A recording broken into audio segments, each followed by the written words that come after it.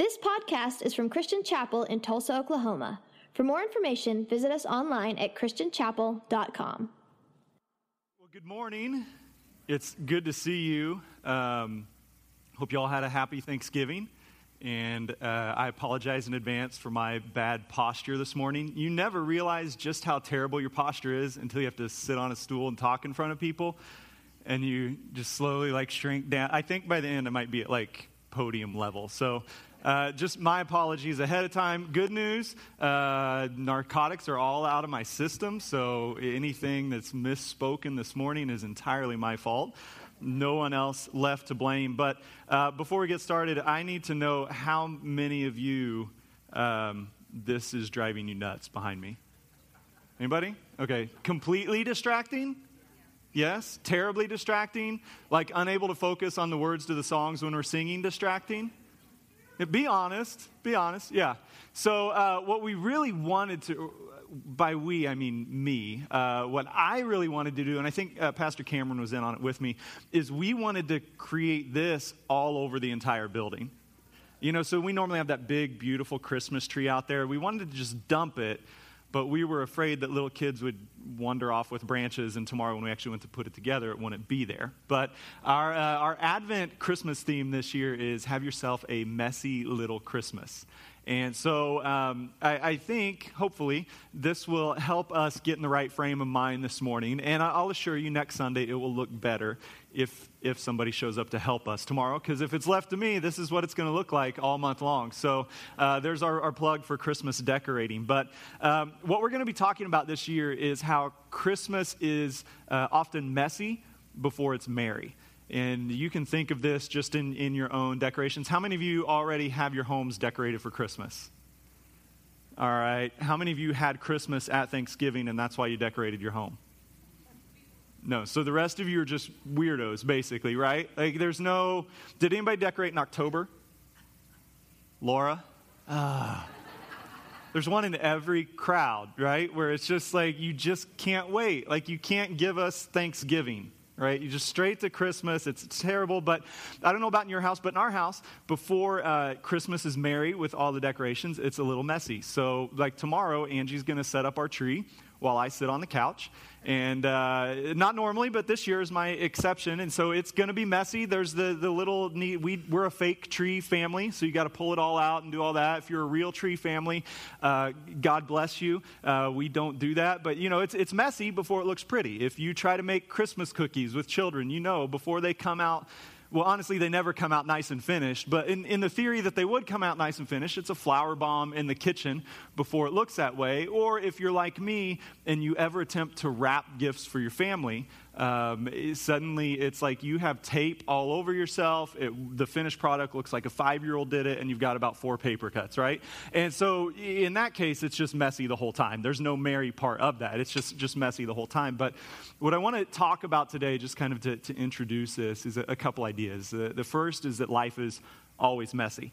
Right, we're never going to get away from that. And we're going to talk about some of the ways that we try to deal with the mess, that we try to cope with the mess, and we'll finish by reading part of the Christmas story from Matthew chapter 1 and talk about God's solution to our mess. But I think we all know life is messy, right? That's a given. We understand that. And all month long, what we're going to talk about is how Jesus comes down right into the middle of the mess. And in the mess, he offers us hope, he offers us joy, love, and peace. But all along the way, we have to understand that our experience of those things does not depend on the removal of the mess from our lives. But it's there right in the middle of it. Now, the Christmas season that we're entering into, it can be messy for a variety of reasons. I think one of the primary reasons Christmas can sometimes feel so messy is it's just so busy, right? Thanksgiving just ended. We're technically still in Thanksgiving weekend, and yet today is the first Sunday of Advent. And so it's this weird position we find ourselves in where some of you appear to still be in a tryptophan coma. Or if you're like Angie and I, you hosted your friends and family and you've got a whole refrigerator full of leftovers at home. You've maybe still got some cleaning to do that the family's left. But guess what? It's already the first Sunday in Advent. If you're unfamiliar with Advent, it's the 4 Sundays that precede Christmas. So this year, Christmas Day falls on a Sunday, so Advent actually begins this morning. And sometimes that crunched up schedule can really just make Christmas feel like a messy time. You know, it's a time where it's just so busy, and that busyness and the rush of the season can just make Christmas feel pretty messy. I mean, just consider, like I'm currently starting my 5-week fast of driving down 71st Street. Right? Like it just won't happen anymore because it's terrible, right? And by the time I get home, I'm not sure if I'm a Christian anymore. And I know many of you have more patience than I do, but my solution is just don't go there, right? It's not a good thing. It's not going to end well for anyone. Sometimes the busyness is kind of compounded with financial stress, where maybe you're living paycheck to paycheck, or you're dealing with some old credit card debt, and you're just trying to figure out how are we going to swing Christmas this year with all of our friends and all of our family. For a lot of us, that busyness makes it messy because you just feel like you run out of time. Right? There are school parties, there are office parties, there's decorations, there's extra meals with family, there's traveling, and for some people, that can lead us just thinking, like, can January just get here already? Let's just get through December. Let's just survive it. So it can be messy because it's busy. Sometimes Christmas is messy because of our mistakes. You know, some of us, we have walked through those seasons where maybe you're not really looking forward to Christmas because you made some poor financial choices in the past, and you're still paying for last Christmas as you approach this Christmas. Maybe you're sorting out where the kids are going to be because of mistakes you made that led to the end of a relationship. And so you're just really confronted again with the results of your mistakes. Maybe for you, this is going to be a year where there's no celebration with extended family because you didn't just burn those bridges, you've blown them up. Right? And whenever Christmas is messy because of our mistakes, it makes it difficult because then Christmas becomes a season that's filled with shame. It's filled with regret. It can be filled with, I mean, if we're really good at this, with a little bit of self-loathing as well. You know, and when it's our mistakes, it's just that much more painful. Sometimes it's messy because of the mistakes of others, though. Right? Sometimes it's just a really poignant reminder that your spouse left you. And every Christmas, whether this is your first one or your 15th one, is a reminder of all that you've lost and where you used to be. Sometimes you're the one, your parents were the ones who screwed up, and now you're the one dealing with the mess of bouncing back and forth and thinking, okay, how are we going to get the grandkids to grandma's and to grandpa's and to the other side of the family and make everybody happy? And you're dealing with all this stress, and the whole time you're just thinking, why couldn't you have just stayed together? It would have made my life a whole lot easier. You know, sometimes you're the teenager who's bouncing back and forth between mom and dad's on Christmas Eve and Christmas Day, and it's no fault of your own, but just those mistakes make Christmas a little messy at times. Sometimes it's messy because life is just out of our control. It's not our fault. It's not someone else's fault. It's just life, right? You're dealing with the sickness. You're dealing with the diagnosis, with the disease, and you go into this season that's supposed to be full of joy and full of peace, and you are going through those chemo treatments. You're battling those diseases. You're confronted with those circumstances. Sometimes it's painful just because you're mourning the loss of a family member, a close friend.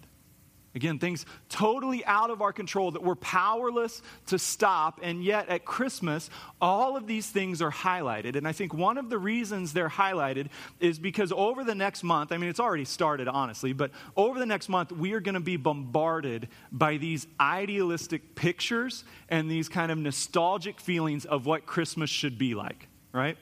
When was the last time you saw a Lexus Christmas commercial that pictured a widow crying by herself on the couch? Probably not, right? It doesn't sell the car very well. And it's like, Merry Christmas, you're all alone, so you should buy a car. Like it doesn't sell. You know, it's not the Toys R Us Christmas where mom and dad are screaming at each other while the kid plays with his toys in the corner. Like every version of Christmas that we're going to see, every version of Christmas that's going to be told to us over the next month is going to be this beautifully perfect picture. And sometimes that idealism and that nostalgia highlights the mess of our own lives because we see that on TV or we see it in a movie or we read it in a story. And instead of encouraging us that this is how life could be, it just reminds us that this is not how my life is. My life is messy. And we deal with that mess in all kinds of ways. You know, some people they adjust to it. I mean, think of like a hoarder. Right? Maybe you are one, I don't know, maybe you know one, but if you've ever been in a house of someone who has some of those hoarding tendencies, what you know about them is they've adjusted to the mess. Right? They're used to walking through the little path. They've just kind of accepted, hey, this is who I am, this is how my house is, this is how it's going to be. And some people do the same thing with the mess of their lives. They just accept, this is who I am. You know, all my life has been this steady diet of dysfunction and drama, and so that's what I know. And the mess actually becomes like this weird form of comfort where whether it's the pain of abuse or just these cycles of dysfunction, it's really all you know, and you just adjust to it and accept that this is what I deserve, this is what I get, this is how my life is always going to be. Other people try to hide the mess. I mean, so for Thanksgiving, my mom and siblings all came to visit. And I remember every time I see my mom, several stories from when I was growing up. Most of them are fond memories, and a few of them, probably an equal number of them, ended with me getting a spanking. So the one I was thinking of this week when she was here, because Angie had done such a good job getting our house all cleaned up. I mean, they could open every closet, every cranny. Everything was organized and in its place, which is not how I cleaned my room as a child. And I remember so many times my mom telling me, go clean your room. And I would say, okay, and I would go sit on my floor. And then she would come in later and she would tell me, clean your room or you're going to get a spanking. And I would say, okay, and I'd sit there a little bit longer. And then I would hear her walking down the hall, and as quick as I could, I would grab everything and I would shove it in the closet and close the door, and I was done. And I think that worked once.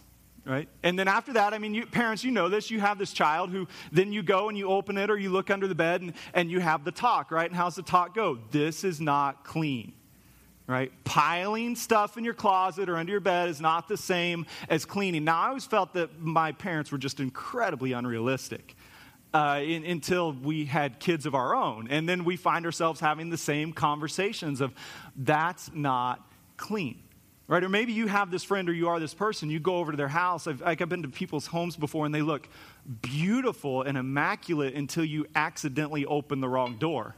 And then it's like, so that's where everything goes. Apparently that's where the dog goes to the bathroom too. You know, just it's that kind of awful experience. But some people have take the same approach to the mess of their lives. They think, I'll just hide it.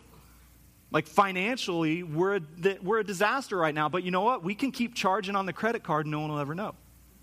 Or our marriage is a wreck, but we can just keep taking pictures where we're smiling together and put this front on. Our kids are a disaster, but whenever anyone asks how they're doing, we're just going to say, they're great, we're so happy, it's just, life is wonderful, they're probably going to be president one day. You know, never knowing that you mean like president of a prison gang. You know, we're good at hiding the mess. We're good at covering it up, but we all know from our own experience, it doesn't work. Like eventually the mess is going to move beyond our ability to hide it.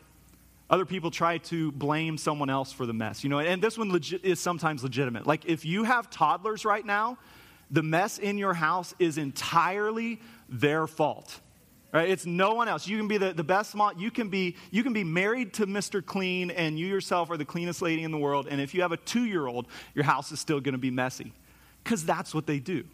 Right? But in the rest of life, it's still this temptation to blame other people. And we're really, if we're good at anything, we're good at blaming everyone else for our problems.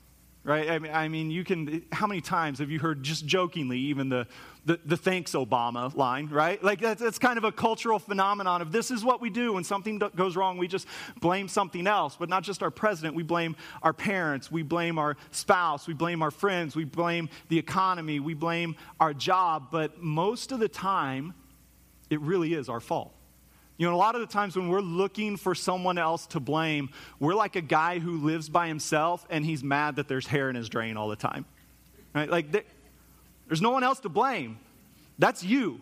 No one else is showering in there. That's you. You've got to take care of that. And that's what we realize in our own lives, that you'll eventually reach a point where you've run out of people to blame and your life is still a mess. It's because the mess starts inside of you. We also face, I think, a constant temptation. We just get angry and bitter about the mess. Sometimes legitimately so. Somebody else did wrong us. Someone else did commit the offense that caused us so much pain, that caused us so much turmoil. And that anger, though, the caution with there is sometimes that anger will lead us to bitterness. And we will no longer consider how we can move on from the mess. All we're thinking about is they've got to pay for this. And that bitterness will poison our souls. For other times, I think it's easy just to kind of, the mess just makes us depressed. I think a lot of us can identify, even if you've never had like that diagnosis of depression, you can identify with moments and seasons in life where things were so sad. It's that, that feeling when you wake up in the night and the first thing you notice is that pit in your stomach because of the thing that's bothering you. Like that deep-seated heartache. That it's the last thing you think about when you go to sleep. It's the first thing you think about when you wake up in the morning. It's always in the back of your mind, and it just creates kind of this cloud over your life. And the sad part is that some will just settle in and just accept this is how life is always going to be. I'll never be happy again. I'll never escape from it, and so we'll just stay here. And then the last one, and I think a lot of us probably identify with this, it's not one we would think of, is that sometimes we just become determined this will never happen again. Right? Maybe you go through a mess, maybe you grew up and your life was chaotic, and so as an adult you've made all these choices to not be like your parents or not be like the home you were raised in, or maybe you worked for somebody and it was just a disaster, and so you've went out to a new company or you've started your own and you've determined, I will never allow that to happen again. And while a certain amount of that is good, I think we have to be cautious because if we push that to its extreme, what it winds up being is we wind up creating a little world where we're God and we're in charge of everything. And if we know anything about ourselves at all, it's that we make terrible gods. And the more we try to control it, the messier it's going to get. Right? And sometimes God reminds us of this in just really small ways. So this morning, I was driving in, and so most Sunday mornings I stop by Starbucks on my way into the church. Well, I knew this morning, I'm driving myself, I've got these stupid crutches for another couple weeks, and so I was planning ahead. This could get messy, so I'm going to make a plan to make sure it's not messy. And so I got in our cabinet last night, and I got out the little stainless steel coffee mug with the lid on it, because that Starbucks cup, you can't count on it, and I can't walk in, the lid's going to, something like that. So my computer bag had a little pocket on the side, and it fit like a backpack, and honestly, I was feeling pretty proud of myself. I've got this. I'll order it, I'll pour it in the parking lot, I didn't even get it poured in the cup before it was already a disaster. It was on my shoe, it was in my car, I've got no napkins in my car, I don't know what to do, I don't know where to go, so I finally get it all in the car, I get out of the car, and I'm standing outside with the backpack on, the coffee cup in, and I realize my crutches are still inside, so I bend over to reach back, and it pours all down my back and up my side, and I'm just standing out here in the dark in the parking lot by myself at about 6:45, just thinking, I'm an idiot. What am I going to do, So then later I'm FaceTiming Angie hey, will you go in my closet so I can see what shirt is actually ironed and maybe you can bring one into me. And, but so it's a small example, but I think we all have experienced this in a lot of ways, that sometimes the harder we try not to let something happen, the worse it is when it actually does happen. And part of the reason is we make terrible gods. We can't see all these other contingencies. I thought I had done everything perfectly, and in reality, I had just set up the perfect storm for it to be worse than if I had just dropped it in the parking lot. Right? You see, all of our ways, no matter how we deal with a mess, whether we hide it, we embrace it, we get mad over it, we determine we're never going to do it again, all of these things, they're going to work for us up to a point. But eventually, with every coping mechanism that we put in place, eventually we're going to reach a point where it doesn't work anymore. And the reason we're going to hit that point is because the bottom line, the bottom reason for all of our mess is sin. And you and I cannot solve our own sin problem. We can't remove it. I can't remove it from myself, and I sure can't remove it from anyone else. And as long as sin exists in our world, it's going to be messy.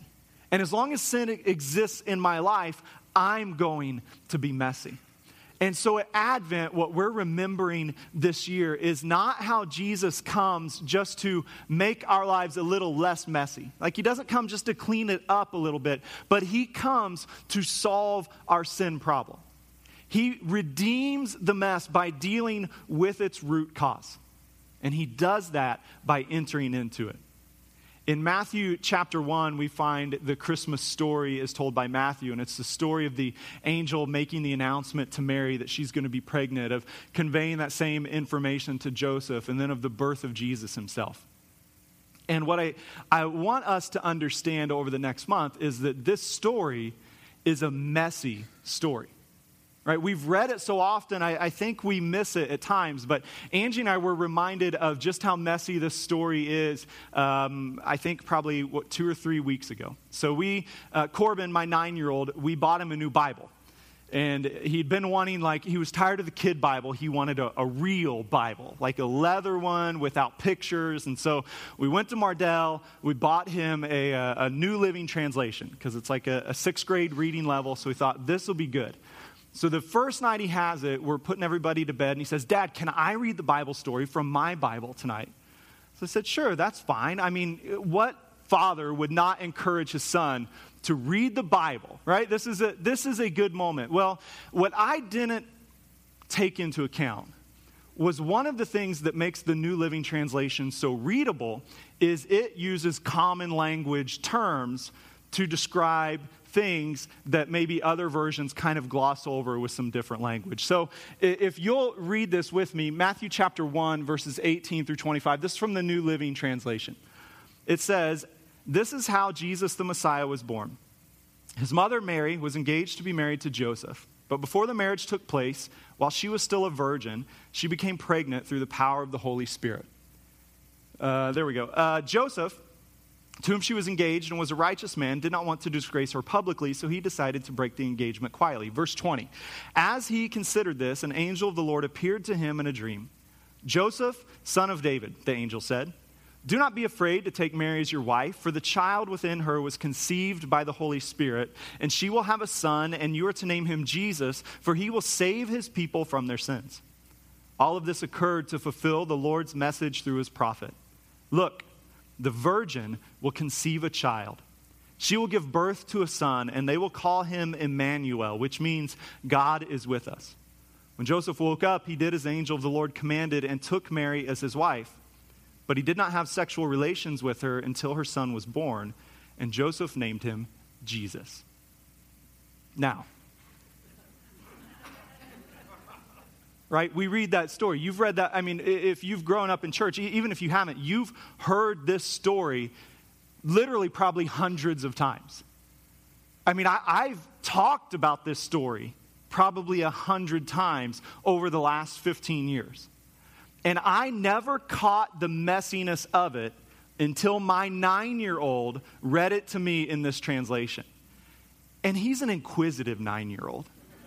And so we finish it, and he says, Dad, what's a virgin? Mom, how does the Holy Spirit conceive a baby? Dad, what are sexual relations? I mean, and you've been there with your kid, right? And it's like, you're in 3rd grade, buddy. Don't worry about it at all for 10 years. And then we'll talk, right? Like, before you get married, you and I will have this. No, we didn't go that far, but it's just this kind of, and what it reminded me of this year is how easy it is for us to whitewash and sanitize this story.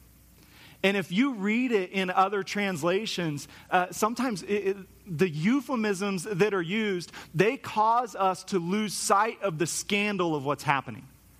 What we're being told here is that God becomes man. And he doesn't come down as this big, powerful king, but he comes down as a helpless baby.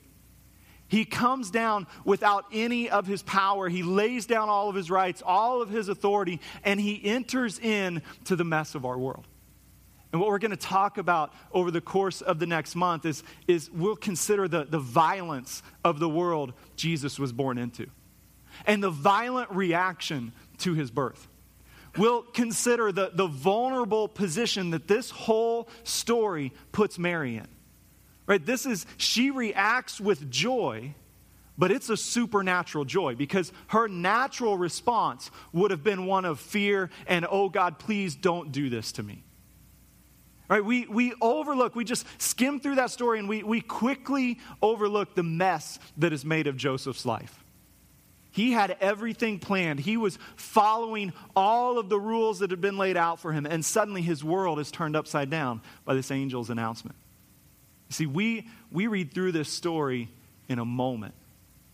And sometimes we read through it so quickly that we lose sight of exactly what is being said. What is being described in these few short verses is the culmination of God's movement in history from creation to that day.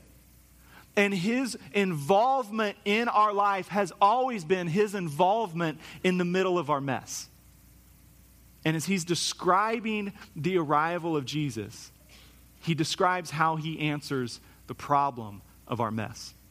First, we're reminded that God sends Jesus to save us from the mess. He tells Joseph, you are to name him Jesus, for he will save his people from their sins.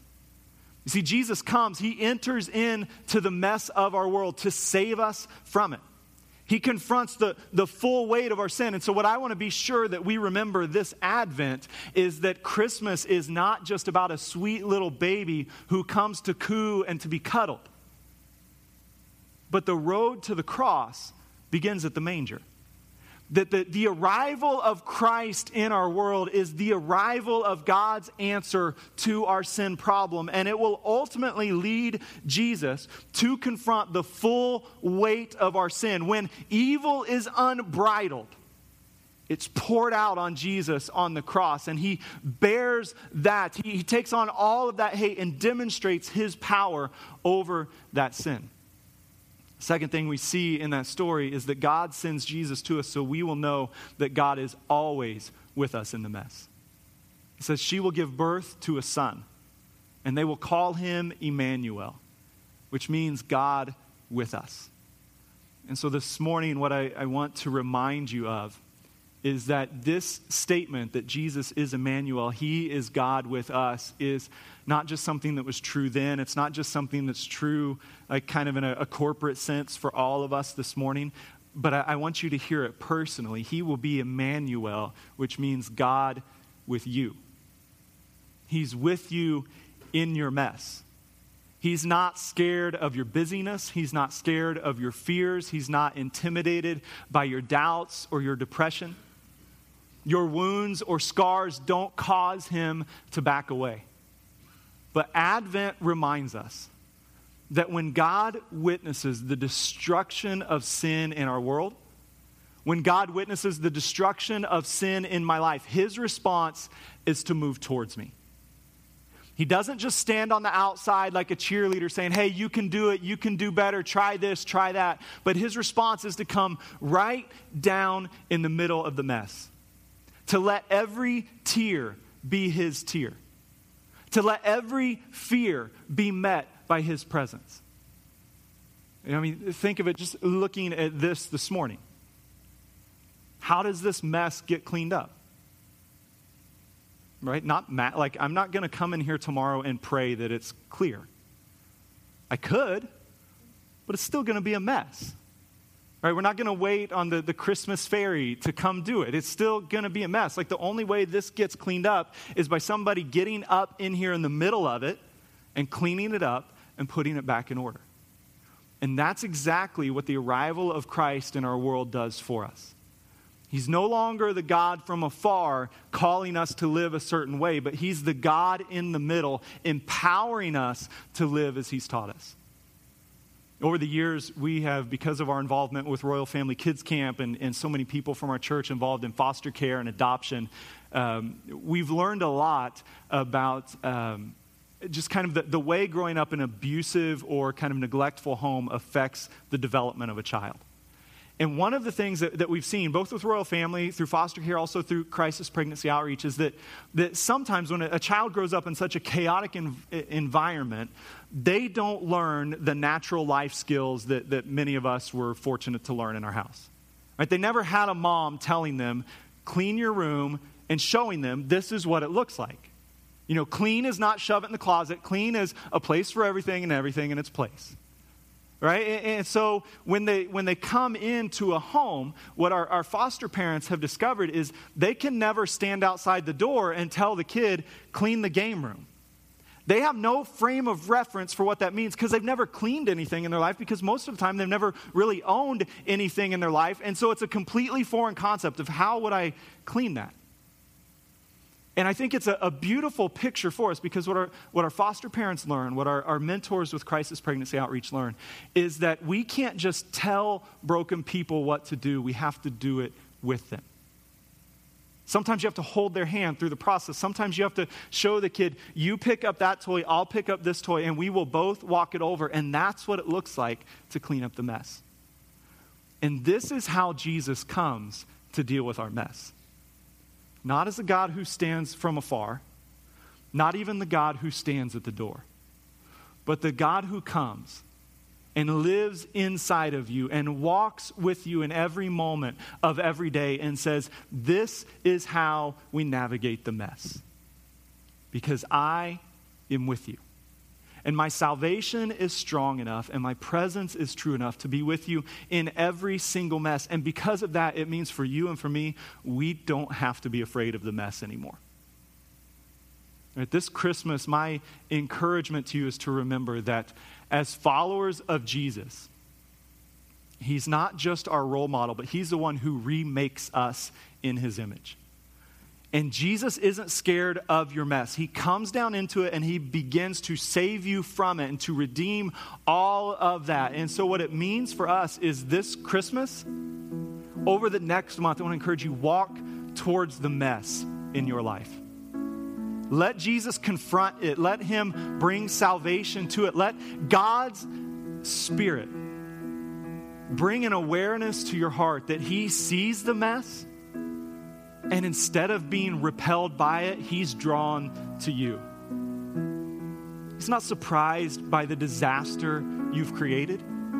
He's moved to compassion by it. And the Advent story reminds us there is no sin too strong. There's no pain too deep. There's no person too evil that Jesus doesn't come to us. And so this morning, let him begin to come and bring you hope and peace and joy and love in the mess.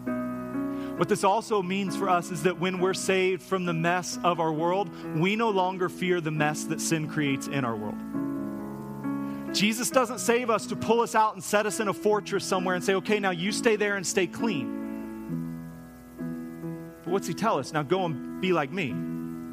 Go and do what I did, not in your own power, but through my Spirit living in you. And so the message of Advent is not just Jesus comes into the mess, but he now empowers us to go back into it as well. And it's not our job to clean it all up. It's not our job to fix it all. Our job is to walk back out into the middle of the mess and to bear witness to the salvation of Christ. To bear witness to the hope and the peace and the love and the joy that he brings. This is the privilege of the Christian. Not to bear the weight of the world, but to shine the weight of God's glory in the middle of the mess. As a beacon of hope and life, saying, this is what God has done for me, and I believe he can do the same for you. So let's go see. Let's surrender to him. Will you bow your heads with me? As the worship team comes, I want to pray for you. If you just recognize that for whatever reason, your fault, someone else's fault, no one's fault at all, but you recognize you're in a messy spot in life. Will you raise your hand so I can just pray with you before we move on? Thank you. Thank you. God, you see us.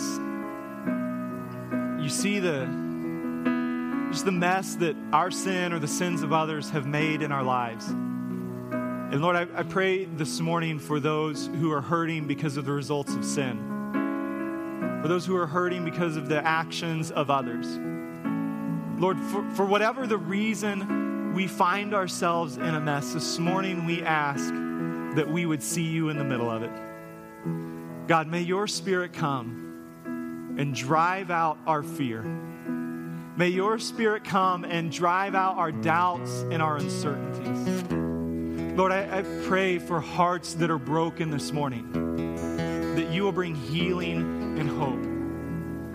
God, I pray for bodies that are failing this morning, that you would bring encouragement and your power into their lives. Pray for those who are suffering from the effects of grief or depression, that your light would pierce through the darkness today. Jesus, whatever our mess may be, help us to see you right there in the middle of it and to surrender it to you. God, we need your help. We need your power. We need your presence. Come and speak to us. In Jesus' name we pray. Thank you for listening to this podcast from Christian Chapel. For more information, visit us online at christianchapel.com.